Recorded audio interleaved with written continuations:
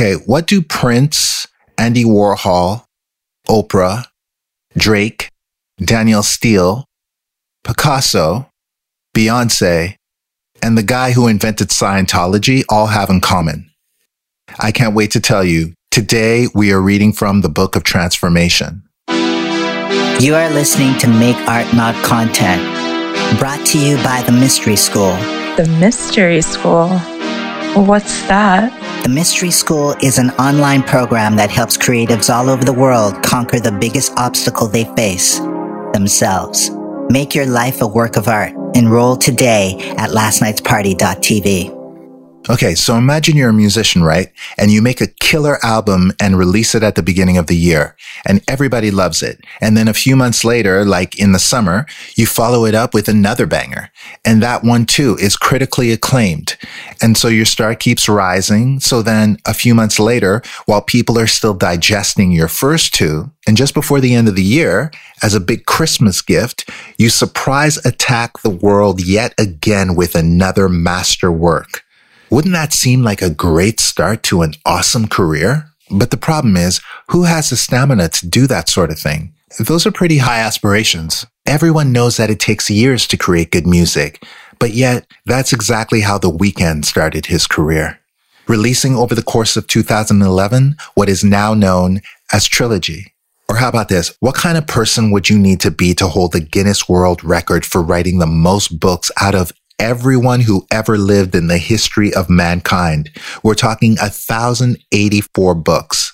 And that also includes having the most audiobooks ever recorded also, and the most translated books ever published. Would you imagine that this is the sort of person that could start their own religion?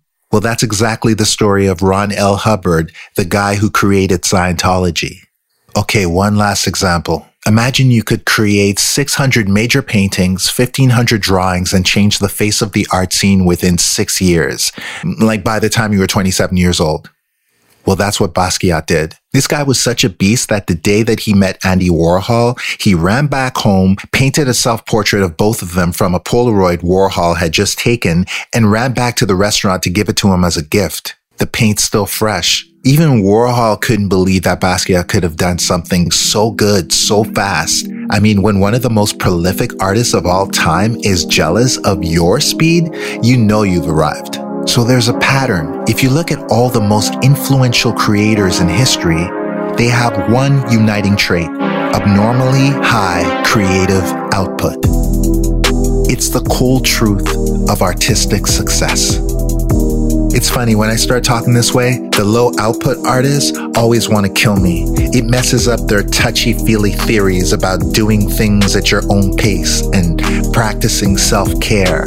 They say things like, it's not about quantity, it's about quality.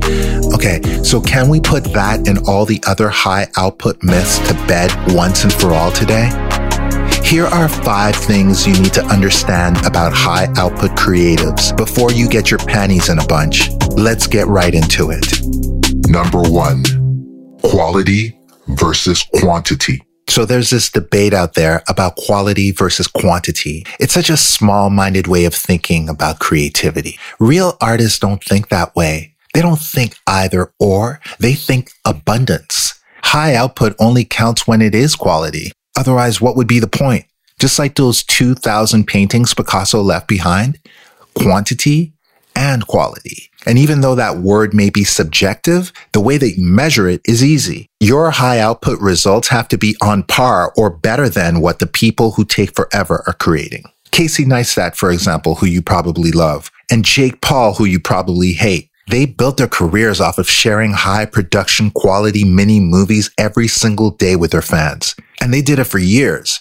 Jake Paul even had a slogan for it. It's every day, bro. And it's not that you need to maintain this level forever. That's not the point. But if you do operate at that level for a good amount of time, you will pierce through. Just like Nas Daily did for over 1,000 days in a row without ever missing a single day. High quality videos, high quantity videos. Yes, the two can exist. Just like it did for Mozart with music. Just like it did for Godard with films. And how about Drake? He didn't become the most streamed artist on Spotify by being low output. He releases an album almost every year and mixtapes in between, and somehow finds the time to make appearances on everybody else's album and their mixtapes too. It's also how Gary Vee creates content. Do you see a pattern here? But you have to have discipline to be able to deliver like that, mostly mental discipline. But if you're the lick your wounds all day type of person, it'll never happen. If you're I like to read about doing it, but I never do it kind of person, you're going to hate being confronted by other people's high productivity. If you're satisfied with sitting at home watching Netflix instead of making art, fooling yourself that you're waiting for inspiration, it'll never happen for you. How does the saying go? It's 10% inspiration and 90% perspiration. I think that's absolutely true, but not necessarily in that order. So unfortunately, hobbyists or absolute beginners, they don't stand a chance of aspiring to this level. They can't be prolific until they're at least decent at their craft. But to all those people on the slow track for now, I want to give them the same advice that my first art theory teacher, Raymond Laliberté, gave me. Number 2, practice speed. In the mystery school, I have a whole section on this and how to approach it. You should definitely check that out. But for now, what I can say is this. An artist who's just starting in this new digital age of content needs to practice 2 things: getting better and getting faster. That's what will make you hyper competitive today. A few weeks ago, the Spotify CEO made some controversial but truthful statements that triggered millions of musicians. He said, these days you can't release music every 3 to 4 years and think that it's going to be enough. The artists today that are making it realize that it's all about putting the work in and creating a continuous engagement with their fans. You hear that, guys? And if you want to get to that level, there's only one thing that you can do. Practice speed. And it becomes much easier when you realize another convenient truth. Number 3, you don't have to release everything you do. Just because you're creating all this art doesn't mean that you should be putting everything out into the world. That is so not the point. The point is for you to become a no-stress creation machine. And then no stress, put out the best of your work at whatever frequency you choose. Meanwhile, the low output people are pulling their hair out trying to make everything they do perfect. And because they create so little, they have to release everything. Good luck with that. I like the Prince way of doing things. You release 1% of your output. This guy would write, record, and mix a song a day. Then he put it in his vault. When Doves Cry, he wrote, recorded, and mixed in a day, just like all the other songs that he created that week. So when he had to pick songs for Purple Rain, it was like, no problem, I'll just pick this banger sitting in the vault. After he died, when the estate opened the doors to his infamous vault, they found enough unreleased music inside to be able to release a new album every year for the next century. The idea is, show up every day for yourself, even if the outside world doesn't get to consume it yet. But it can't just be busy work. You can't be what they call Number 4, jack of all trades, master of none. High output doesn't count if you keep switching crafts. That's not what we're talking about here. There's no momentum in that. High output means always producing the same kind of thing, just like bees that day in, day out keep producing honey. That's how you get the compound interest of high performance. But to get there, you'll have to make one adjustment in your mind. You're going to have to accept that being prolific isn't only about producing a lot of things. It's about finishing a lot of things. Number 5, become a finisher. Drop bombs. If you walk away with only one thing today, remember this. You only learn when you finish. And what you learn today, you'll be able to apply to the next thing. And that next thing may be your masterpiece. You don't have to beat yourself up by working on the same thing day in, day out anymore. Just finish. Move on. It doesn't have to be perfect. Just let it breathe. Let it be what it wants to be. You can always come back later. Later when you've learned how to solve the problem that you're having. But for now, finish. high output artists don't let overthinking and self-sabotage get in the way. What do they have that you don't have? Just a little secret knowledge that could only come from doing. They know that they don't have to stress over one song or one picture or one painting or one video or one day of writing.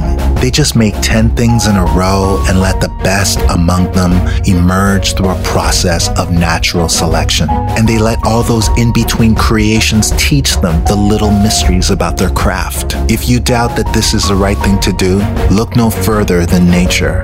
It doesn't sit around and ponder if it should continue to produce today. No, it goes on changing, growing, evolving, and it never takes a day off. The people who fight against this, they're only mad because when they try to create more, it stresses them out. When in reality, it should be the opposite. The more you do, the easier it gets. It's called momentum. It's called flow.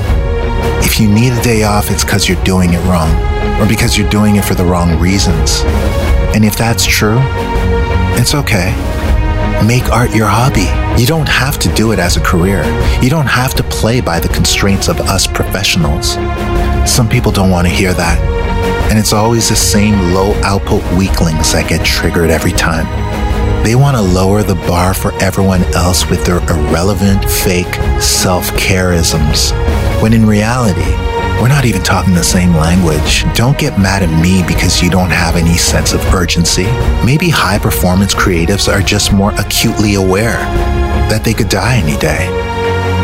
Maybe they're more aligned with the truth that our days on this earth are limited and that we need to use every moment we got while we got it. Maybe that's where the urgency comes from. And no, we're not going to burn out. Look at the long history of art and tell me what you see. It's all right there. All the artists who made an impact are high output. No matter the art form, music, painting, film, whatever. The only low output individuals that ever made a mark were the one-hit wonders. And if that's a company you want to keep, go crazy. I prefer to be inspired by the masters. So yeah, why do the same people always win? Because they're the ones that are always dropping bombs.